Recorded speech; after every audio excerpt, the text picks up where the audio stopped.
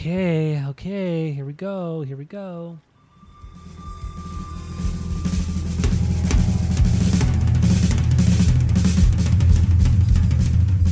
Welcome back to Asinine Radio, a weekly podcast where we talk about music, and, well, that's pretty much it. So, let's go!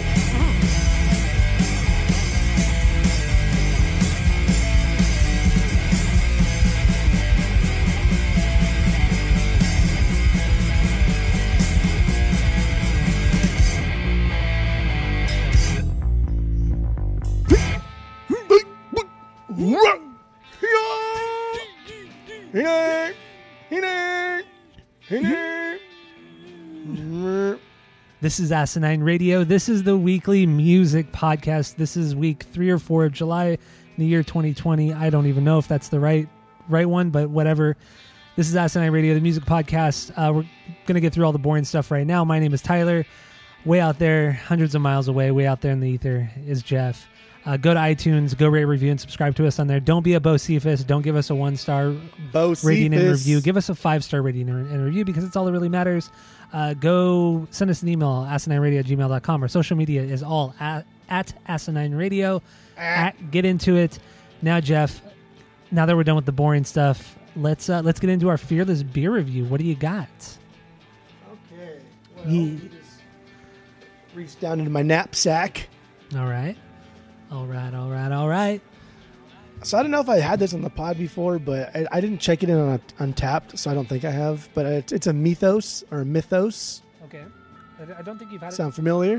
I had it when I was out there, but I don't think you've had it on the pod. So I think you're safe there. All right. Well, I think it's some type of Greek beer, 4.7%. And I don't know, man. It looks cool, and I know it tastes good because I've had it before. And it's got a pull tab instead of like a twist cap or a pop cap. It's one of those, old school, like those, like the ones we had in Switzerland and stuff. Yeah, that style. I like that. That's cool. So that's fun. Really cool. Yeah. Is it a can or a bottle? It's a bottle. I think it is big beer though. It's distributed by Carlsberg or even owned by Carlsberg, possibly. That is big beer. But yeah, I don't know. So that's what I got. Right. Well, I got what I have here is something new, and I bought it simply because its name. It's called Kolsch 4.5, and it's, if you can't tell, it's a Kolsch style ale from Logston Farmhouse Ales up in Washington, Washougal, Washington. This brewery started back in 2009. It's fairly popular up there, I think. It's 4.5 ABV. This Kolsch 4.5. It says it's a straw-colored, light and refreshing Kolsch-style ale brewed with European and North American malts, German Saffir hops, and unique German ale yeast. So, yeah, I'm surprised they haven't got sued yet by Colt 45. So there you go. Because they even use the font and all that shit and the likeness of it. So I'm surprised they haven't got sued or cease and desist. Is that still do they still make Colt 45s? Yeah. Oh, yeah. I see it every once in a while. I always try to pick it up when I see it, though. Why?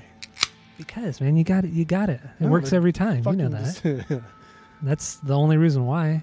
Sometimes you just do things just for no reason, right?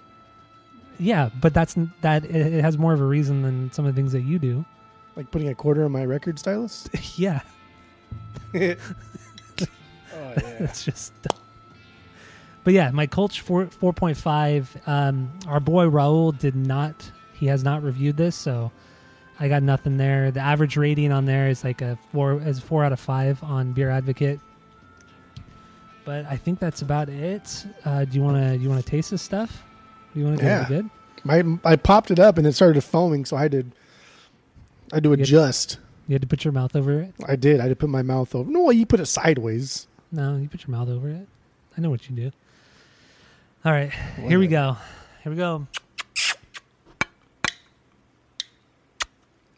that's a good lager. That's a good Kolsch. Have you had a coffee Kolsch? I have, and it was really gross. Oh, they're so good. I got one at what was that one place out in Arizona? The video game bar. The Grid? Yeah, the Grid. When we went there, it didn't say that it was like a coffee one, but it tasted just like coffee, and it was Off. That was the first time I had Coffee Coals was that night, and it's by Huss Brewing, and it's so fucking good. But this Mythos beer has 136,000 check-ins on Untappd, and it's averaged 3.01.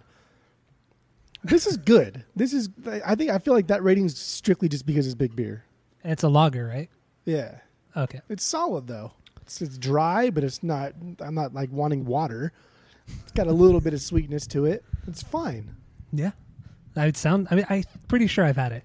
Whether I don't know if it was at your house or just in general, but I'm pretty positive I've had it. I just realized like the character's a unicorn. Their insignia, their what do you call it? Their mascot. What am I trying to get out here? The label? Their label or their mascot would be right. Mascot, yeah, whatever. It looks like a unicorn. So that's cool. Makes sense, like Pegasus. Yeah. It's Greek mythology. I don't know. Yeah. Oh, mythos. Mythology. Mythos. Wow, Tyler. Dude, I'm the smartest one on the pod now. Smartest on the pod. I win, you lose. All right, so we have a 3-point rating system here with our beer for our Fearless Beer Review, where 3 is a perfect beer, 2 is is a good beer you're going to continue to drink, 1 is a bad beer but you should give it a try, and then 0 is a drain pour.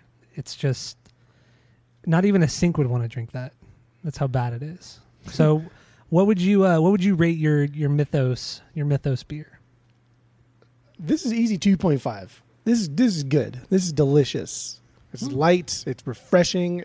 I don't feel full. Again, it's dry, but I don't need water after it's taken a couple sips. It's got a little bit of sweetness in the tail end. I like it. I don't care if it's big beer. It's good beer. Exactly. I'm with you. I don't. Just because it's big beer doesn't automatically make it bad. Correct. It still tastes delicious. I mean, look at Budweiser. Tasty. A tasty treat for everyone. Yeah, I was taking a sip of my beer. I almost had to spit it out when you said that. Tasty treat for everyone. Tasty what do you got? Treat for everyone. What do you got? What do you got for your backies? Oh, I got plenty of backies. What do you got? What do you think I got? You have a Great White because you always do. It's a Hutton. It's an HH Hutton. I don't even know what I don't even know what I'm trying to fucking say. And then you also have a Coors Light with lime, or a Bud Light lime. One of those two. Okay. Yeah, no, right? that was close. I have no Great White. We do have some in the fridge, but I don't have some with me right now. Okay. We actually bought a 30 block of Coors Light, a 30 block of Bud Light, and a 30 block of Miller Lite the other day. Why? I don't know, because they're cheap, like fucking 40 cents a can or something like that, and we'll drink them eventually. And they're good in between beers. If I'm drinking like stouts, I don't want to just go boom, boom, boom, bing, bang, boom, bada, boom. I need like an in between drink. But I don't want to just drink water like a chump. So I drink water with a little bit of alcohol in it. Bud Light. But today I have Bud Light. So I have Bud Light with a little side of limes. But I also have a Bud Light lime and a Corona Light. Gross. So it's all limey today, baby boy. Oh my God, that's disgusting. No offense to our Honestly English disgusting. friends. You know what you should do? You should buy a 30 block or at least a 12-pack, one 12-pack of Budweiser, one 12-pack of Coors Banquet, and then one 12-pack of MGD. Dude, MGD is... I'm pretty sure I could tell MGD. MGD has long been like the most disgusting one out of all of them. Yeah, it is. Or actually, okay, instead of MGD, get Miller High Life. It's better. Better than MGD. MGD reminds me of like an ashtray. Yeah, right? It always reminds me of that. I don't know why. It's not really the taste. It just reminds me of it. I think the way it looks. As kids, Yeah. whoever's like parents, friend's house you went to, they always would use a MGD can as an ashtray. That's true. But not only that, but I feel like people who always smoked growing up and drank beer would always drink MGD. At least around me. Like family no members and shit fucking like taste that. buds.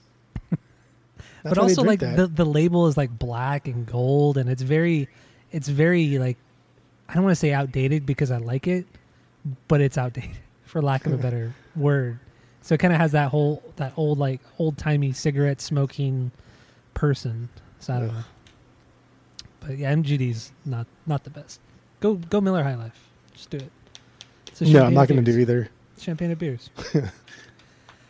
All right, my Colch 4.5 out of our 3-point rating system. I'm going to give this a 1.8. Damn. Yeah, I don't really like it. It's very lemony, very not sweet, just like a lemon. It's just gross. It doesn't. It's not very refreshing. I like Kolsch beers too, but this one just doesn't do it for me. Interesting. So I'm glad I only bought one can of it. That's good. From local liquor store, Mr. K's.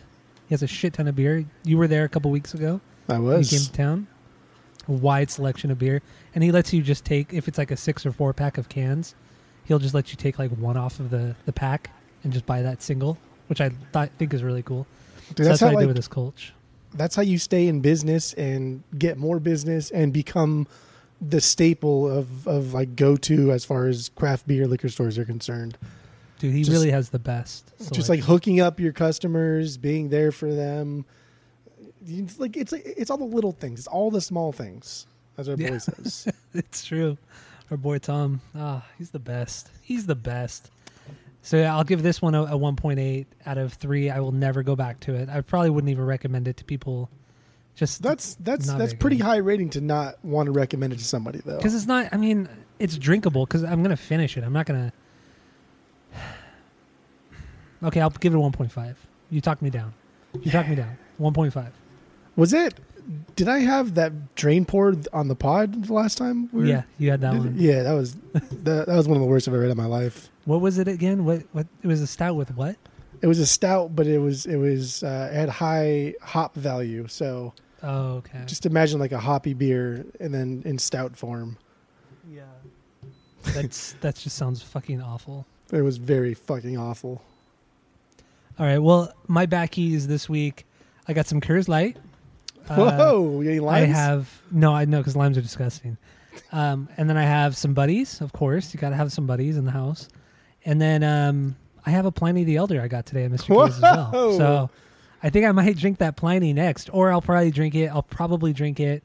When we start the Aqua episode to get me all pumped for that, because I also need something to like take away this taste from the Kolsch. So I'll probably have a Coors Light between this and the Pliny. But honestly, like if I was at a bar and my only options on tap were Pliny, and then they had like Coors Light on tap, but they had a bunch of limes, I would go with the Coors Light with lime.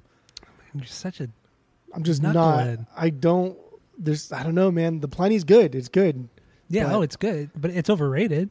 It's completely overrated. Yeah. 100%. I mean, I don't go out of my way to find it, but Mr. K's always has it. There's never been a time that I've gone there where they don't have it, no matter what day of the week. I mean, normally he gets shipments on Thursdays, sometimes Wednesdays, and it's a Monday right now. And he still had a shit ton of Plinies. So he's always got them there. Mr. K is in Placentia, California. Yeah, go check it out. He's awesome. He's an awesome dude. All right. Toy. You ready to move on to some vinyl talk, and then that'll bleed into our songs of the week? Yeah, let's talk about vinyls. Let's talk about vinyls. Let's talk about our haul this week. We each went out, probably spent a little bit more money than we should have. I know that was definitely my case. Yeah. So, do you want to go first? I mean, you usually go first. It's usually teacher's pick. But yeah, okay, that's fine. I can go first. What do you got? So, my new strategy is I'm only going to go over the ones that I listened to this week, because I did get a box of vinyls from my mom. And so there's a lot in there that I need to still listen to. Yeah. So I'm only going through things that I listen to. Even though I bought some things that I have not listened to yet, I will go over those when I listen to them. Okay. Okay. So the first thing was the Grateful Dead, and I've never been a Deadhead. I just never really got into them. Never kind of understood it. But I have like 4 albums by them. So I dug into their album. Is called Oxo Mox Oa. Okay. It's just a big palindrome album thing, but it's fucking good, man. It is so good. What makes it good? Didn't you say it was like psychedelic rock? Yeah, it's very psychedelic. It's very bluesy. It's kind of like all encompassing. A lot of different genres are being thrown in there. A lot of different instrumentation. Just a lot of things going on. But it takes its time. It's very slow. It fully explores all of the concepts they're trying to throw out. And I'm pretty damn excited to get more into the Grateful Dead because of it. But they probably have like what 30 records or something. Yeah, like they got that. a million out there. I don't know. Grateful Dead are they're the band for me that I've always wanted to get into but just didn't know where to start. It's like them and Frank Zappa are the two artists that I've always wanted to jump into, but even like looking it up, you'll type into Google like the top 5 Frank Zappa records and everybody has different opinions. So it kind of sucks because I don't know a good starting point. It's really tough. Same with Grateful Dead. As far as like Deadheads and Grateful Dead stuff, this is one of their better ones. As far as you look at just Google any like best albums of all time lists or whatever, and this album is always on all of their lists. Okay, I mean I'll check this one. I meant to check it out when you told me about it a few days ago, but I forgot. Sorry. It's okay. But I'll get into it. It's I'll okay. get into it. Don't worry. I'll get into it. The next several I don't want to talk about. I just kind of interesting, I guess. I have Janis Joplin's greatest hits. Never been a fan. I get it. Her voice is pretty unique. It's very R&B style with some good raspy rock. But I thought you said you liked it. No, I mean I like was it Break a Piece of My Heart or A Piece of My Heart? I don't even like that song. But you don't like that song? Not really. No, I've never been a Joplin head. No, I don't. I just can't stand her voice. Yeah, it's just whatever. Do it. Yeah. Another one I got. It's somebody by the name of Julie Brown. Never heard of her. This is straight like 80s, like goofy pop. In the same vein. No, go ahead. Like Downtown Julie Brown from MTV. I don't the remember. MTV VJ.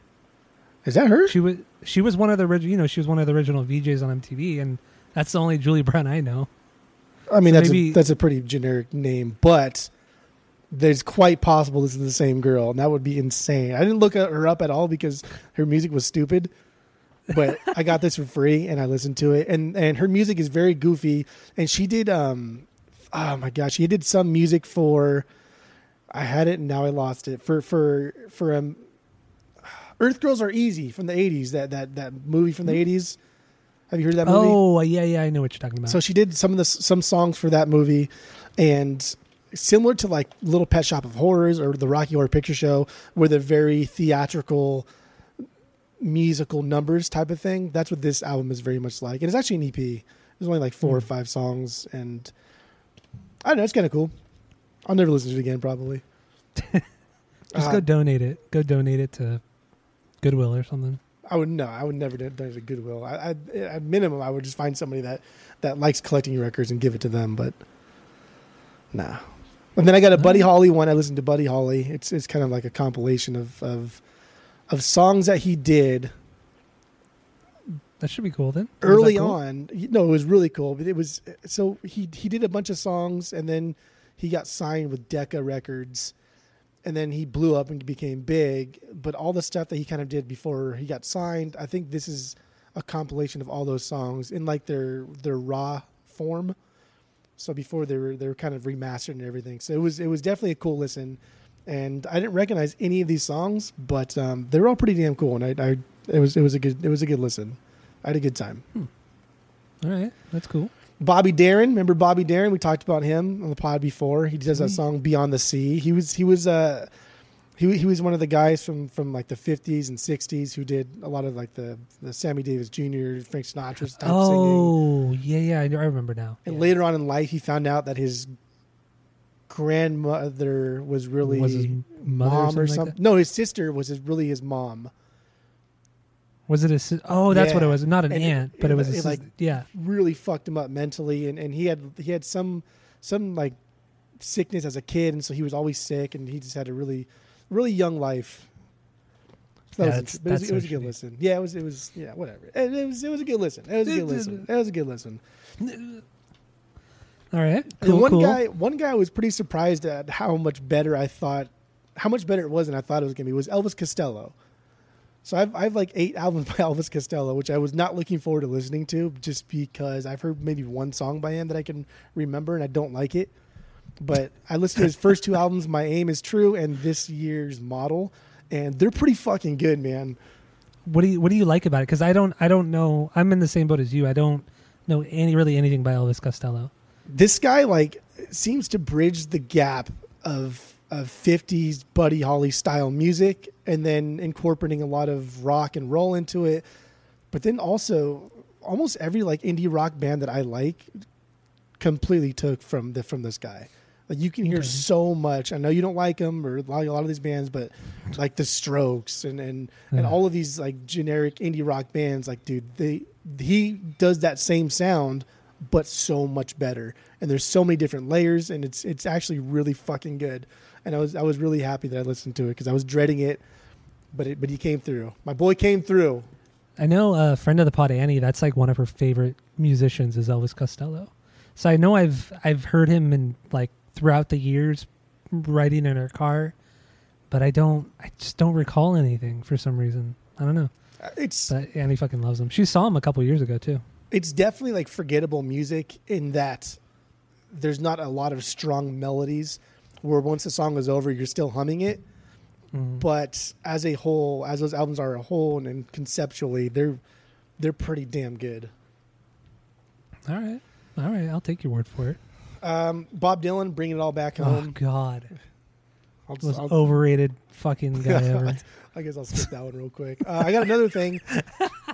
It's music from Empire. Empire Strikes Back. It's from some company or some band or something called Meco, MECO, and they play music from Empire in the style of disco. Oh God, I remember you telling me about that. And so it's on side one. It's got Empire Strikes Back medley of Darth Vader and Yoda's theme, and then the next song is the Battle in the Snow, and the next song is the Force theme, and the last side two is just this whole medley of like the entire music of Empire in disco format. And let me tell you, man, it is fucking good. It is fantastic. I thought you were gonna say awful. It is so awesome. I listened to it fucking 3 times. Couldn't get enough of it. It is so good. Oh my God! How was the battle? Was it Battle in the Snow? Right? Yeah. How was that? Was that one really good? That one was good because it still kept kind of the intensity of that battle. Oh man, that's one of my favorite songs in the whole movie, and all the 3 movies. I love that. If it wasn't for like the Star Wars part of it, I probably wouldn't like this. But I think even you would like this disco. I mean, I'm not a disco hater. Just there's not a lot of good stuff out there. I mean, the Village People like is as far as it goes. Is as far as I go, disco wise. You like Casey and the Sunshine Band? Oh, that's true. Yeah, Casey. You're right. Yeah, okay. Yeah, I know. I'm always fucking right. Fuck out of here. And the next 2 are jazz. I got Thelonious Monk, his album Crisscross, and then which I really listened to. That was fantastic. Fantastic piano player. Was that in your in the bin that you got? No, this was one that I saw. I was actually looking for a couple other records, but the place that I go to, Uncle Aldo's Attic, he only love that name keeps like original pressings or like first edition reissues. I guess is that even like a thing? So I mean, I understand what you mean. So when you go into his record store and you see there was like a Miles Davis record that was like $55. Fuck that. And I was like, damn, dude, like why is it so expensive? He's like, oh, it's the fucking first pressing. Like that's the first one that came out. I was like, oh shit, well that's cool then I guess. And it was mono and it's supposed to be fantastic. So this Thelonious Monk one, Crisscross, this was $10. The jacket is has definitely seen better days. It is battered, it is torn, but the record's fine. Plays great. It was fantastic. It's all that matters in the end. Dude, the next one though, Stan Getz, his album Sweet Rain. This was I think this was like early '60s. This is fantastic stuff, man. I was in like this jazz mood all week, and I listened to this one twice. And it is so fucking good. Like this guy Stan Getz has such an eclectic career and life, and there's so much influence of like bossa nova, and there's a lot of Latin influence. And whoever the drummer is, I should have looked that up because the drummer's fantastic. But just like the weird tempo changes mid song that he can do, and then Stan Getz, he plays the saxophone. He takes like a backseat sometimes, and it was a really good album. I was really pleased. It was like $3, so that was good. That's a steal right there. That was good. I love finding the records that are so cheap like that. It's so nice. My last 3 that I got, same band, and they're all used. I couldn't pass them up. But Creedence Clearwater, I got Green River.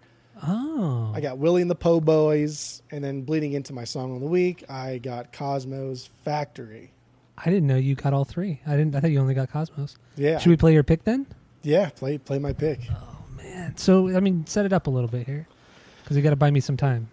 I will buy you however much time you need. So I bought these three because, like I said, they were used, and it looks like Cosmos is old, so maybe not like I'm sure they've repressed it like 15 times, but maybe like in the earlier repressings, because the jacket doesn't look torn or nothing like that, but the other ones look old as fuck. But I had to buy all three because you know what I mean? No, I get these it. are fucking fantastic albums, and this band is ridiculous. They had 5 albums, like 5 fantastic albums in 3 years. It's pretty remarkable. It's truly remarkable. It's clearly like the reason they broke up and like the reason for their demise, and it's insane like how much stuff that these guys wrote and okay, so then also a couple days ago on June 16th, there was the 50th anniversary of Cosmos Factory. That's which nuts. but that's just crazy too. 50 years ago, this fucking record was released, and it's still their music is just like timeless. Like every generation can enjoy Creedence Clearwater. It's just absolutely crazy. And the name Cosmos Factory comes from the rehearsal / recording studio that they recorded a lot of their music in. And it was so grueling that their drummer, Doug Clifford, also known as Cosmo, he called it the Factories. Oh, we're going to go to the factory tonight. And so they named it Cosmos Factory, which is kind of funny because this was at the tail end of their good career until they started to really hate each other. And so that was, I always thought that was kind of funny. But the song I picked is Ramble Tamble. It's the opening track. And I mean, it's an absolute banger of a song. It's rock with great blues influences. It has these long instrumentation parts with plenty of tempo changes. It's an absolutely perfect song and possibly the best opener that they've done. And it's 7 minutes long. Yeah. Oh my God. So here it is. Ramble Tamble by CCR.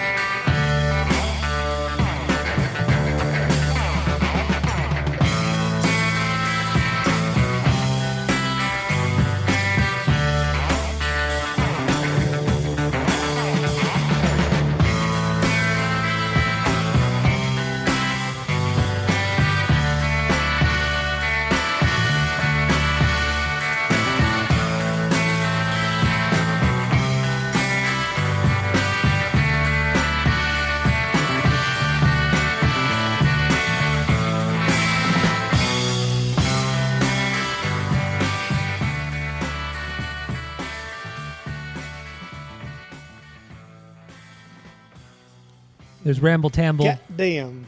from Creedence Clearwater Revival from Cosmos So Factory. good. It is, dude. It is. Every time I listen to this fucking record, it just...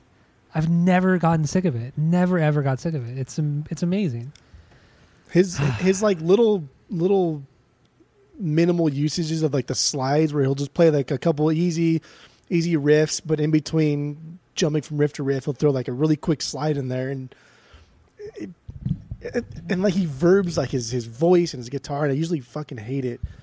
Maybe I hate it because no one can do it like he can, because it's so Maybe, unique, yeah. like just him. But I think his guitar playing is just so perfect. I know. John Fogerty was just... He's remarkable. It's insane. I don't even know. I don't even know what else to say. He's that good. He's just amazing. Damn. Perfect album. Yeah, definitely. It sucks because like I've only come across 2 CCR records since we started collecting, which was only like 2.5 weeks ago. But the one I came across was Cosmos Factory, which of course I snatched up. It looks like it is a reissue. I mean, it was fairly cheap. I think it was like $15, and it's in really good condition. So I assume it's a reissue. But then the only other one I've seen has been Mardi Gras, and you and I both know Mardi Gras is a shit record. So it's the only bad record they put out. That album has my favorite song by them, but it is a bad. I don't want to say it's bad, but it's their worst. It's still, even then, it's not a very good record. It's okay at best. Yeah, no, I'll give you that. I'll say it's okay. It's fine. I will buy it eventually if I see it, probably for like $8 or less. But I won't pay any more money than that, even though it does have my favorite song by them. Which song is that again? Someday Never Comes. Oh yeah, that song. Damn, emotional roller coaster. Yeah. The one song that Fogerty wrote on it. That was so like Mardi Gras was the album where for years everyone had been complaining to John, saying, we want to write music, we want to sing, we want to do other things, and he was like, no, that's not going to get us big. And they said, no, we want to do it. And so finally he let him do it, and then Mardi Gras happened. That was their last record, terrible. right? Yeah. Before Fogerty left, yeah. He was just tired. He was just done. Like he's even though he was kind of a dick, like the more I read about kind of what happened, the more like he was smart, because they would release so much damn music, and they release singles where the A side is just as good as the B side, and the record company was telling him like, no, like split them up in 2 different singles, that way you're not wasting singles. And he was like, no, like I want to get all this out as fast as possible, like compared to like the Beatles and Elvis who did like the same type of thing. He said, no, I want to get all this out as fast as possible so people just don't forget us. But then like they only lasted 5 or 6 years. Yeah, it's crazy how short of a time they were a proper band. Dude, 5 albums, 5 at least number 2 albums in 2 years. Yeah, I know. It's remarkable, truly remarkable. Plus touring and everything. And they're still one of those bands that are still, they don't get enough credit. They really don't. I mean, they should be up there with Zeppelin, with Sabbath, with all the big bands, but they're never like not even close to those. I don't know why, and I think maybe just because their sound is so like geographical, even though they're not from the Bayou, but it's so Bayou sounding. But that's like these guys are sound like that they genre created. Defining, exactly. Like nobody else has ever sounded like them. Yeah.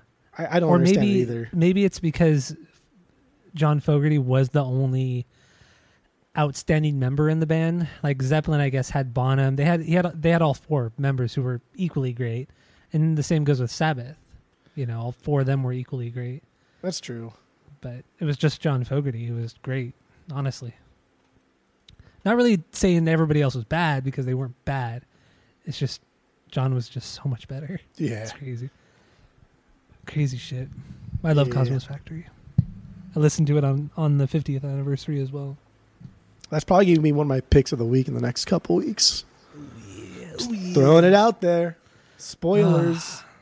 All right, let's get into what I got. What I got this week. Mine is pretty different because,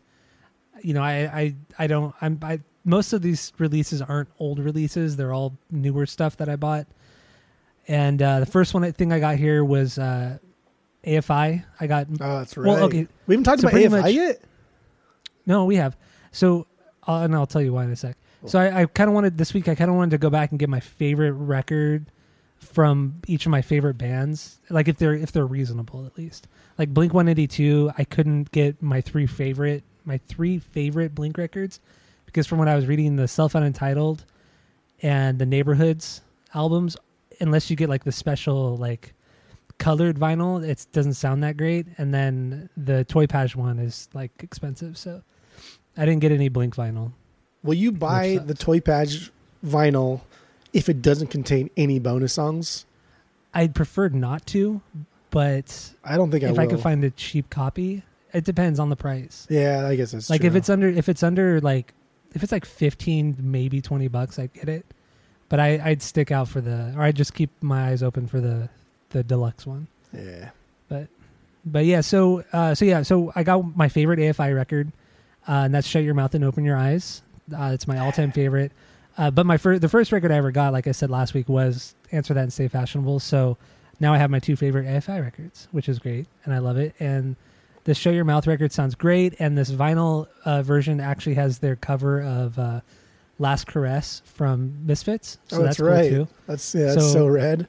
Yeah, so I mean, it's a rad cover. I mean, I've heard the cover years and years and years ago. So it wasn't anything new, but it was a nice surprise because I expected it to end. I think it was "Coin Return." I think the last song on it, but yeah. So I expected it just to stop, but then it continued on. I'm like, oh fuck yeah, that's great. So I was super stoked. Spotify doesn't have that song. No, it doesn't. Fucking You just have to go like on useless. YouTube and shit. But yeah, their version of "Last Caress," it's really cool. It sounds like the original, but it's with Davies vocals really, and it's cool. And also the artwork. The artwork for "Shut Your Mouth" is one of my favorite cover art and like back cover art and everything Really? that of all time. I love that "Shut Your Mouth and Open Your Eyes." It probably is my favorite. Yeah, if not top 2 or 3. Yeah, I've always loved it. I've always wanted to get that tattooed on me somewhere. That and like the All Hallows EP cover art. I like that one a lot too. I think like as far as their early stuff goes, that one and "Very Proud of You" are like my least favorites. But everything else is exponentially better. Really? Like even like "Black Sails," it's so I love Black basic Sails and too. it's so I don't know, it's so done, right? It's Yeah. been done so many times, but it's still great. But I don't know. I think "Shut Your Mouth" and "Very Proud of You" are the two, I guess, worst ones. Really? That's weird. I think I like it because it has that old kind of like 1930s look to it. And I've always kind of like gravitated towards that kind of style, I guess, and that look. And then I tried looking at like years ago. I tried looking up where that art came from because I was interested in seeing the other artist's work. I could not find anything anywhere. There's like nothing about where the artwork came from. And then one time when I met Jeff Kresge, I actually asked him. I said, I know you didn't play on this record, but I know that you were still a part of the record, like doing backup vocals and all that stuff. So I asked him, like, do you know anything about the artwork for "Shut Your Mouth"? And he said, as far as he can remember, it was they took the art from like some old like lunch pail or lunchbox from like the What? 80s or something like that. It was something Okay, well, super there's- fucking bizarre. If there's a cool story with that's different. That's totally different because once you like ask the bass player who used to play in the band where this came from, and he has some weird story that he can barely even remember. Well, he didn't play bass on this record though. Well, I know, but he was in the band prior to this, Yeah. and for him to shed light on the album or on the album artwork, but even still, like he's a little fuzzy on it. Like that's just that adds to the mystique. I mean, the album artwork is unique. I'll give it that. It's really weird. Off the top of my head, I think there's like somebody laying down on the bottom of it, or Yeah. like a devil or something. Yeah. And then there's like the kid's head in the corner too. He's like blowing. Isn't the kid blowing at something or like spitting or something? Yeah, no, well, he's not spitting. He's just, I'm looking at it right now. So there's a kid floating through the air, and then there's a little devil in the bottom right corner, and then like the kid in the foreground, kind of like looking at the person floating in the air. It's super fucking weird. And then the back of the record is like the devil, like the classic devil depiction from like the early 1900s, and he's like presenting the songs to you. Oh, it's so cool, man. Regardless, I love this artwork. it is still a good album, and it's not my favorite of their earlier ones, but it's still a damn fine album, and it's a good pickup. Yeah, so I was super happy about it. It sounds great on vinyl. The only record that doesn't sound good is I'll talk about it next week because I bought it after, so I'll just talk about it next week. Yeah, so then the next one I got this one. I picked this one up from Analog Records. I just picked this one up because it's the first one I've seen from this band, and that's At the Drive-In, and it's their last record that they put out, Inter Alia, back in 2017. I think that's when it came out. I think it's a fantastic record. I think it's wildly underrated, and it sounds so fucking good because like on the recording, Omar plays guitar on one side, and then Keeley plays the guitar on the other side, and just they're both playing different things, and it's just, dude, it's such a great fucking record, and everybody on this album kills it. Every member just kills it on their instrument. I think it's a great record, highly underrated. I didn't care for it too. I didn't hate it, but I definitely didn't care for it too much when it came out. I really should get back into it, but I don't know, man. You have to kind of go in like understanding it's not going to sound like Relationship of Command. It's not going to sound like Acrobatic Tenement or In Casino Out. It's not going to sound like any of that. I mean, you have to understand these guys. This is like almost 20 years later.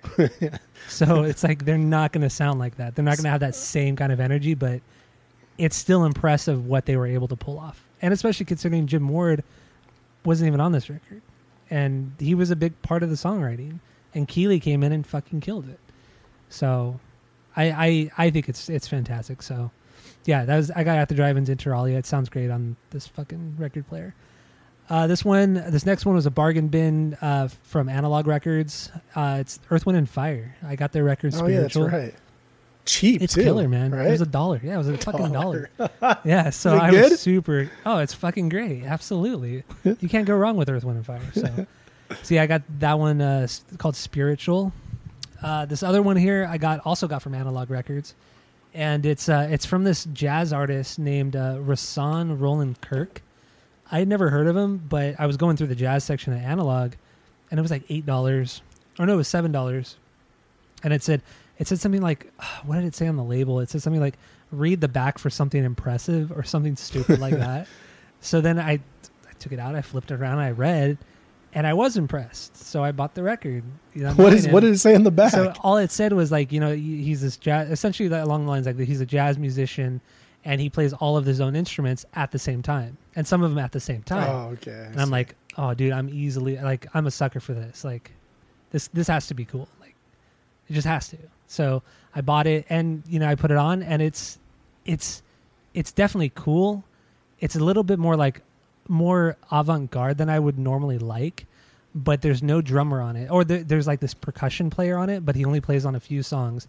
But everything else is this guy, and I've looked him up, and he was a well-known jazz musician and known for being like this, like not revolutionary, but like this very unique multi-instrumentalist within the jazz community, and he's very, very well respected. And even live, he would play multiple instruments at once, but he was mostly known for playing like the tenor sax and I forgot there's another instrument, but I forgot what it was.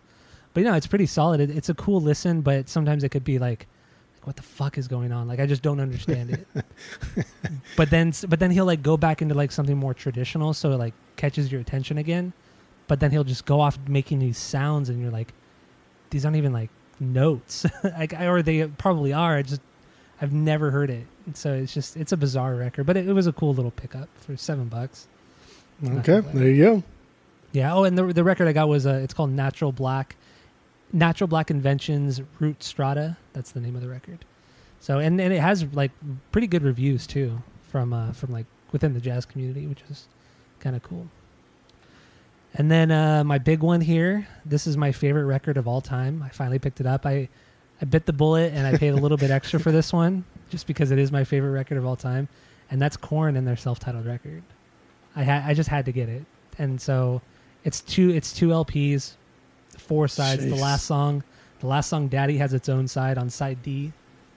And dude, it sounds fucking great. Like when you crank it up with these speakers, oh my god, it sounds so good. It sounds fantastic. So I mean, I laugh, but I if I see it out there in the wild, even new, because I saw it once at a record store, and it was like $25, and so if I see it again, I'll probably pick it up. You should, man. You should. And then I was reading the because I haven't read these liner notes and probably since I was like in middle school, you know, and I had the actual CD and everything. So it was cool, like going back and reading like the thanks, who they thank and everything, who each band member thanks, and it was cool because on this one the band thanked Electric Love Hogs. And if you don't know who they are, that's Feldy, our boy Feldy, John Feldman. It was his metal band before Goldfinger, and Korn used to open up for Electric Love Hogs back in like the early 90s, like before they put out their first record. Dang. So they thanked them because they were apparently good friends, and they thanked another couple people, but I forgot that, like weird people I wouldn't have expected. I think he said Lit too. Didn't they think Lit? Yeah, it was Lit. Yeah, Lit. That's right. That was strange and bizarre. Yeah, but I know later on, this wasn't in like the thank you notes, but I know later on they were really good friends with Sugar Ray. They used to tour with Sugar Ray all the time back when they first started. So that was weird too. But I don't know if I ever told you, like, just like a side note, but my stepdad's sister, she was big in like the Orange County music scene, and she's hung out with a lot of different. When I say hang out, like she would drink and smoke weed and get high with a lot of different Orange County bands. But one of them she used to go and party with a lot was a drummer from Lit. Yeah, and there was a lot of times where I guess she would tell like my mom when her and my stepdad were first dating, something about like, hey, I'm at a party or whatever, you should come, and it's the drummer from Lit, his house, and here we are or whatever. So that's so weird. It's interesting. That is. It's weird how all these bands, they're not as big as we think they are. No, it's so geographical. Weird. But okay, so even then, right? Like Orange County scene's bigger than the fucking Idaho scene. True. Or or any of those states that aren't California. Yeah. No, so, I mean it's very true. These bands are bigger than we think they are. Yeah, but they're still like it's pretty crazy how accessible they are. You know, like we can go to Slide Bar and see one of the guys from Lit because he owns the place. Yeah. You know, he's always there. The singer and guitar player, just the guitar player owns the Slide Bar. And then, or like, you know, you can go to Program, skate shop, record store in Fullerton, and that's co-owned by Ephraim from Death by Stereo. You know, it's just like you can go to these little spots and just run into these people. Maybe that's just like that Southern California lifestyle of just there's, man, I hate to even just like say this word, but there's so many celebrities out there that it's just a part of life, and it's not like you don't get starstruck just because they're everywhere. Yeah, even though they're not. So. Nobody's a celebrity. Ever. Yeah, it's stupid. It's a stupid term. Nobody should be that popular. I think like I would be nervous if I met Tony Hawk, but that might be it. I think we've talked about this on the pod before, but there are like a small handful of people where I can never imagine myself meeting just because they are so legendary. Oh, like De Niro, Paul McCartney. Well, I was thinking more musicians, but yeah, like Paul McCartney. I don't know what I would do if I was in a room with Paul McCartney, or if I was in a room with Jimmy Page or Robert Plant, or, you know, Tony Iommi, or these people who are so legendary. I can never imagine myself in a position like that. Like they're to me, they're beyond celebrity. It's weird. I don't know. Like I can go meet Tom DeLonge and I'm fine because I have met him and it was totally fine. It was cool. I've met Omar. He was really awkward, but it was whatever. It was cool. But yeah, just meeting somebody legendary like that, I couldn't do it. I don't know if I could possibly be in the same room as them. It'd be too weird for me. I think like the biggest problem, I mean, I wouldn't say it's a problem, but like I don't like meeting celebrities because, man, I hate calling people celebrities. It's so dumb. I hate meeting people that are unnecessarily famous because what am I going to talk about? How much I like what they've done? Like, who gives a fuck? It's stupid. Yeah, that's true. Like, do they really want to talk about that again? So dumb. No, that's a great point. It's a great point. Like it's so that I'm at a point now. If I meet somebody, I'm just say, hey, I really like whatever it is that you do. I'm a big fan. Is it cool if I take a picture with you? And then I leave. Like it's like done within a minute, and that's it. Like because I don't want to waste their fucking time.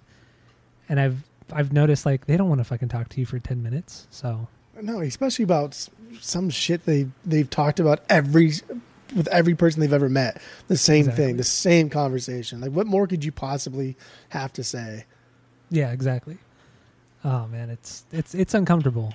Like I didn't used to be uncomfortable walking up to somebody like a celebrity or musician, but nowadays it's just the last person I ran into was Kyle Gass. That was a few years ago.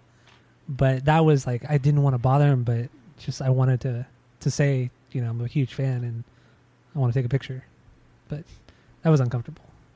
Because he was there seeing his friend's band play, and his friend's band was playing while he took a picture with me. But anyway. I think I'm making this up right now, but I think as my new rule, if I meet somebody famous at any place that serves alcohol, I'm going to ask them if they want to take a shot. Even if they're like recovering or whatever it is. Oh my God, that's so everybody. Bad. I just they can take a shot whatever they want. It doesn't have to be alcohol. Just whatever. I think that's my new thing. I'm just asking if they want to take a shot. And they say no, and then it's like, cool, have a good life, and then take off. But also, how many people are you going to meet out in Phoenix? I don't go anywhere either. So besides like Jimmy World, who else are you gonna see? Oh my. Okay, my second rule. If I ever see Jim Adkins, I know what he looks like because he's a very disgruntled looking man. But if I ever see him out in the wild, I'm going to ask him if they're that band that opened up for Green Day back in the day. Oh my God, that would be the best. So disrespectful. Oh, that would be the best. Oh, hey, didn't you? Hey, I saw Green Day. Were you the band that opened up for them? Like back in 2005? Oh, dude, that'd be so good. That'd be so good. Yeah. And then if you started to see him get mad, would you say, "Nah, I'm just kidding. I'm a huge fan"? Yeah, I would tell him yes. but I would remind him that they peaked at Clarity. You're such a dickhead. But it's so true they did. Oh fuck. Okay, so I got four more, I got 4 more records. So I got the Postal Service record, Give Up, their only record. Good. It sounds fucking great. Oh, I love it. It just is a record that never gets old to me either. It sounds just perfect. So I got that one. Got that one new. I got it online. The next one I got was the Sound of Music soundtrack. I got this from Analog in orange. This is in the used bin. It was like $3. I think it was $3. Yeah, I see that one a lot too. Yeah, so I picked it up. Why not? Great soundtrack. So sounds good. No issues with it. Some crackling on it, but no scratches. No skipping or anything like that. So it's solid. Smashing Pumpkins. I got their latest record, Shiny and Oh So Bright Volume 1, and I think it's a solid record. A lot of people bitch about it, but Smashing Pumpkin fans are like some of the worst fans in the world. They might be worse. No, they are worse than Tool fans. They are literally the worst fans in the fucking world. And I honestly really like modern Smashing Pumpkins, and I'll fight anyone who are they just like with that. Are they just really, really like pretentious about their band? Well, like Billy Corgan back in the 90s, he kind of came off of kind of pretentious, but it was him more being dick. Like he was and he wasn't. Like he wanted to just people to hear things outside of Melancholy, outside of that record, and outside of Siamese Dream. He wanted people to hear other music and art that he was doing outside of that, but nobody was wanting to hear it. And like it was more of like out of frustration. Yeah, he was upset that the scene in Chicago was a bad scene, and he shit on the fans in the town that have supported him for years. But fans are pretty shitty. But then he also makes it worse for himself because he kind of lets it be known that the trolls get to him. So then people double down, and it that kind of sucks. But I like Billy Corgan a lot. I think he's a very honest person, even though he can be frustrating at times. I respect his honesty as like a musician and what I see in interviews. So I like that about him. I respect your word choice of not calling someone a dick. You calling them you're saying that they just get frustrated. That's good. Yeah, I mean, a lot of people get frustrated. That's very, that's very Riding on the the fence. fence. Yes. Yeah. I'm the master of riding fences. Yes. We all know that. But yeah, no, I think this record's great, and I'm excited for the volume 2 of it that's supposed to come out this year. Oh my! There's another volume coming out. Well, this is 8 songs, and then the next one, I think the next one's how going long to are be those 12 songs songs. though? Like fucking 25 minutes I long think each. no, I think the record is like 32 minutes. It's fairly short, especially for a Pumpkins record. But yeah, no, it's great. Rick Rubin produced it too, so I don't know if that means anything to you, but I like it a lot. And okay. and Jimmy Chamberlin, I think Jimmy Chamberlin, it might be like a top. Ugh. No, he's a top 10 drummer for me. Top All 10 time. drummer for me. Like your All favorite, time. or do you think just like actually objectively? Well, he's my favorite. Like favorite top 10. I think he's a pretty underrated drummer too. He does a lot of things that are very nuanced and jazzy, and I like his style a lot. His style of play is so swingy. It's very much like Tim Alexander from Primus. They kind of have that same kind of like swing to their sound and their playing, which I like a lot. And I feel like that adds a ton of character to the Pumpkins. And when he didn't play with the Pumpkins on like a few of the records, it showed. It really, really showed. Because like Tommy Lee played on a Pumpkins record once. Ugh. And I mean, it's an okay record, but it's definitely like their worst. So, I don't know. Anyway, so yeah, I got that. And then the last one I got here is last new record I got this week is Tiger Army. Oh, that's I got right. I got my favorite record from them, The Power of Moonlight, their second record. Jeff Kresge on bass, stand-up bass, killing it, of course. That's a pretty good record, though. Oh, it's a fucking amazing record. Front to back, it does not stop. That's the one with In the Orchard, right? Yeah, in the Yeah, Orchard. that's a good song. And the title track, Power of Moonlight, is pretty good. Yeah. Oh man, dude, it's a great song. I have a great album, and I can't recommend it highly enough. You know, it's just it's the perfect amount of like rockabilly and punk rock, and it's great. It's a fantastic record. So I'd recommend people even just checking it out if you've never heard it. So get into that. And then my pick of the week, I touched upon it briefly last week, but I didn't actually listen to this record until this week. And that's Charlie Daniels. I got 2 of his records. So the first one I got was called Night Rider. That was the record. And I thought it was good, but the songs were kind of hit or miss. But this next one that I got is called Uneasy Rider. That's the name of it. So apparently it's really weird and kind of stupid, but this one from Charlie Daniels, it was originally, the song is called Funky Junkie. And the song Funky Junkie was originally on the album Honey in the Rock, which came out in 1973. In May 1973, under, I forgot the name of the record label, and then it was re-released under Epic Records in 1975, and then they renamed the record Uneasy Rider. So it's really fucking stupid. I don't know what it is. and then Charlie Daniels redid this song, Funky Junkie, slowed it down significantly, and tweaked it a little bit, and that was on his... it was actually on the Night Rider record, the one I talked about last week. But it's kind of confusing and weird. But if you don't know who Charlie Daniels is, he's one of the greatest country artists, I would say, of all time. And he started making music back in 1958 up until this year when he passed away like less than a month ago. Just a couple weeks ago he died. But this song I chose is Funky Junkie from Uneasy Rider, and dude, it's a fucking banger. So here you go.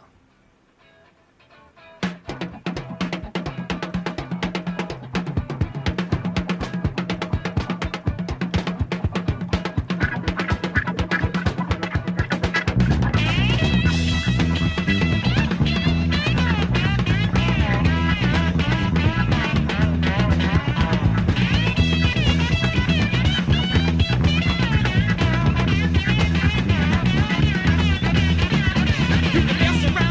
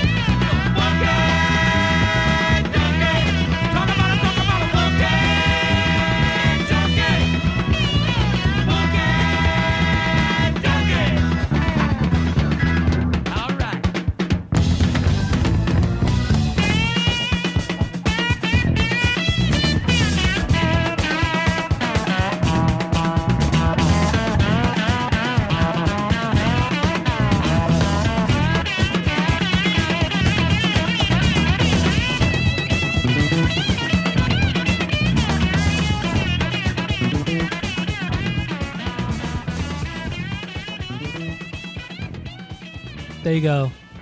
Funky Junkie from Charlie Daniels. Dude, what did you think of that?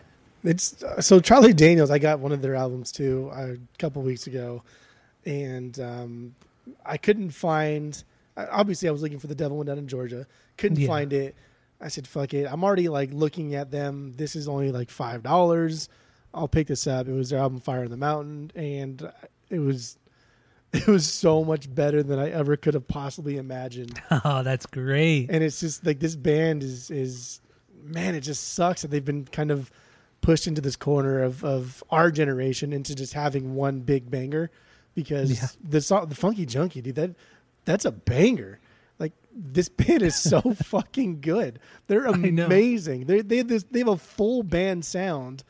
They can go from fast to slow, country to rock, from bluegrass to actual just straight blues music. It's incredible how talented these guys were.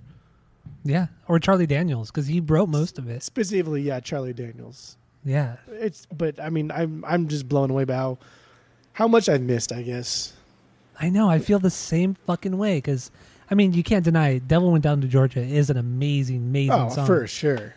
But it just sucks, like you said. Like, it's almost like we got gypped out of everything good, everything else that he's done well. You know, just because we only think of Devil Went Down to Georgia. And I mean, this record, Uneasy Rider, I mean, like I said, the Night Rider record was good, but it was hit or miss. But so, like, when I put on Uneasy Rider this week, I was just thinking, like, okay, I haven't listened to this record yet. I'm like, I was already in this mindset of like, I'm gonna like some of these songs and it'll be okay. But then it was just like banger after fucking banger. It even got to the point where I stopped the record and I looked to make sure I had the right record. I literally stopped it to see if this was the Charlie Daniels record, because I didn't think it was him. I did not think it was.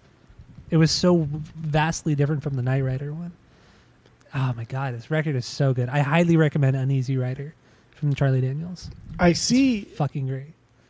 I see Hunting the Rock, that album. I mean, looking at the cover art, there's a couple places that I go to. I see that album at the store. So next time I go there, I'm going to pick it up. Yeah, it's the same record. But you should pick up Fire on the Mountain as well. Honestly, I'm going to pick up any Charlie Daniels record I come across. There you go. I have no reason not to be honest. I don't.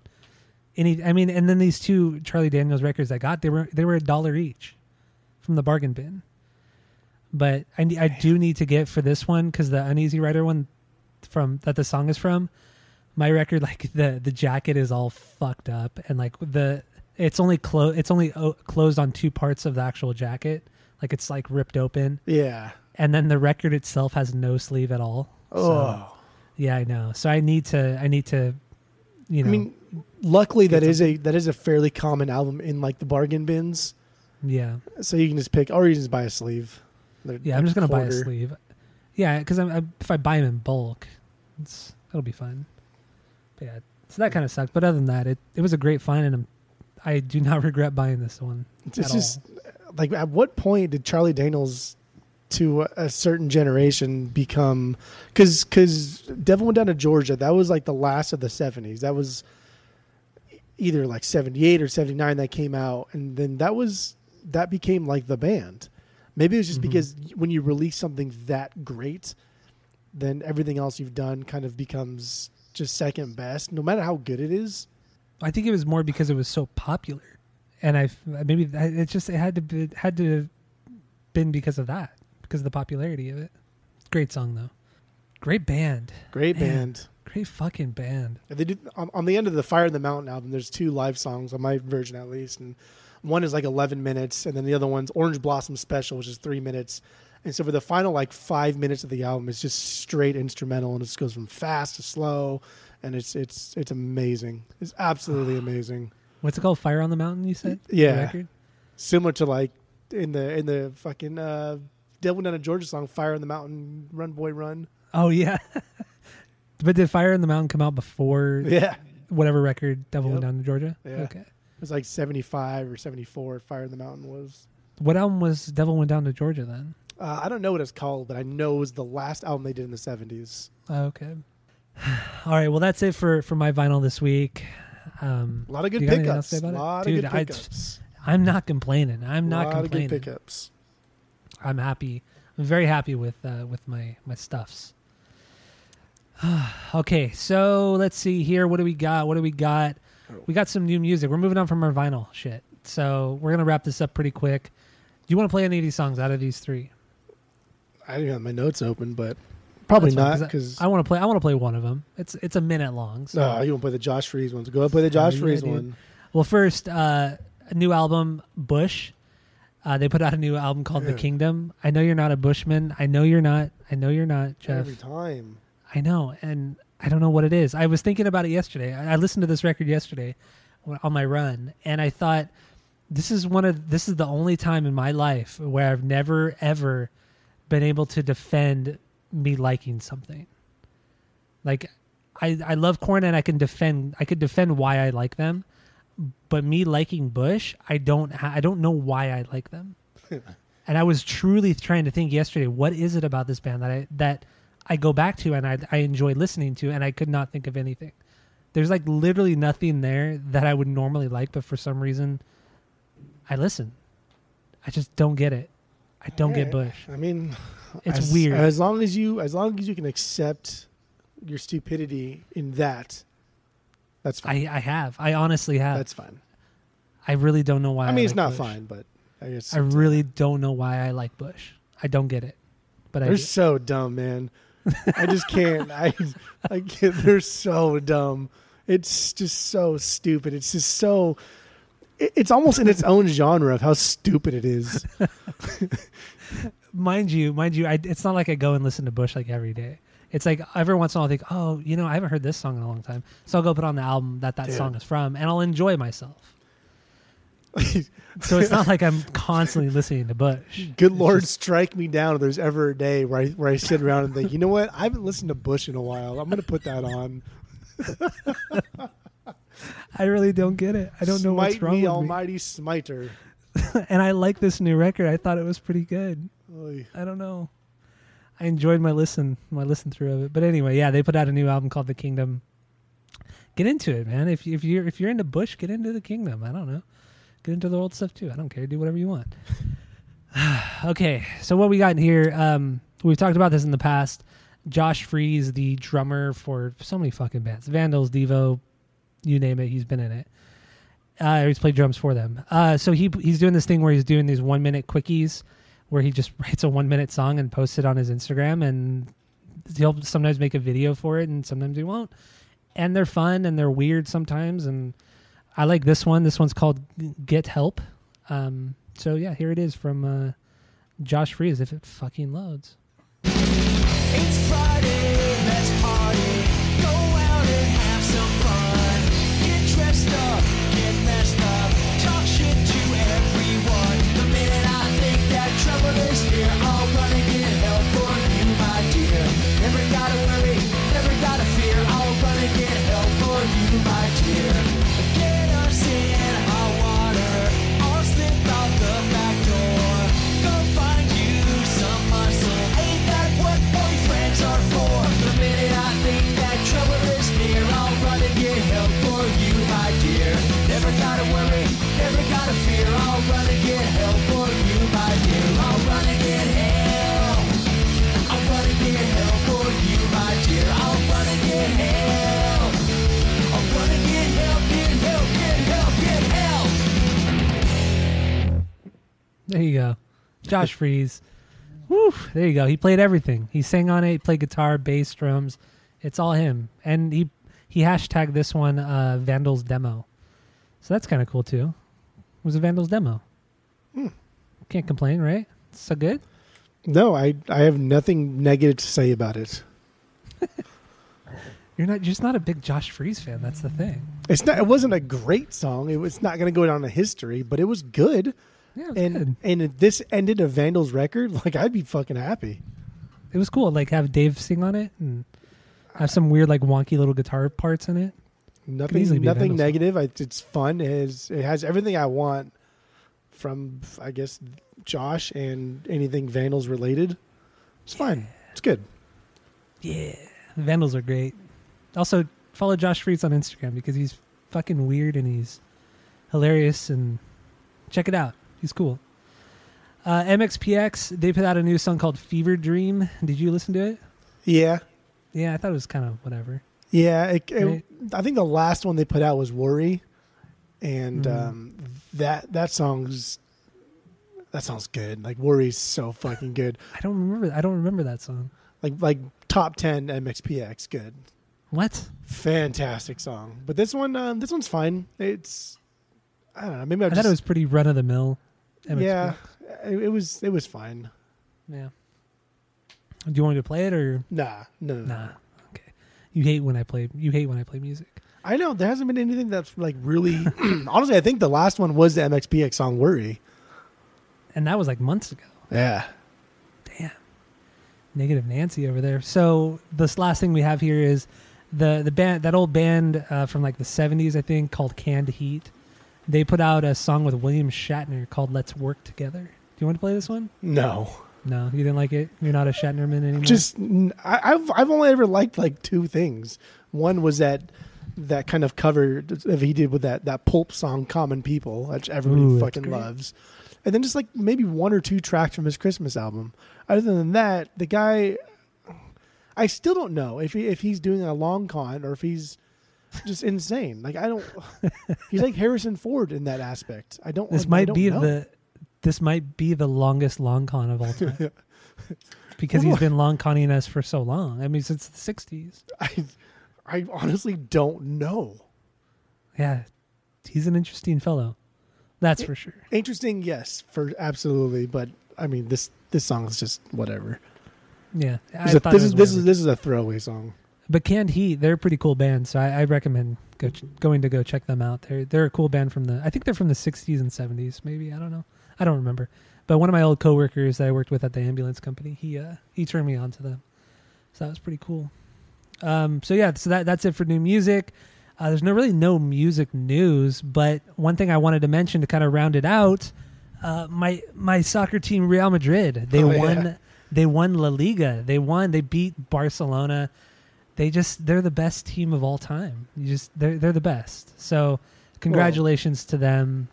What do you mean, wool? I mean, I don't know if like the best team of all time. They are the best team of all time. Like just this year? I think like of all time. I think they're the most. They've won like the most titles of their league of champion or like European league of. I think they literally are the best team of all time. In soccer, or football. Football, yeah. North Americano.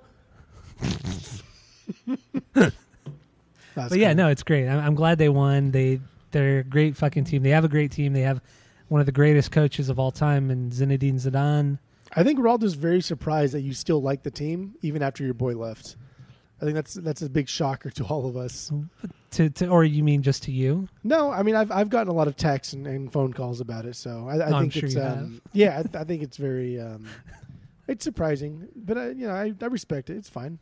I do miss Ronaldo though. That guy was just unbelievable. He He is unbelievable. I've seen better, but he's just all right. Okay. Dude, get the fuck out of here. You're so stupid.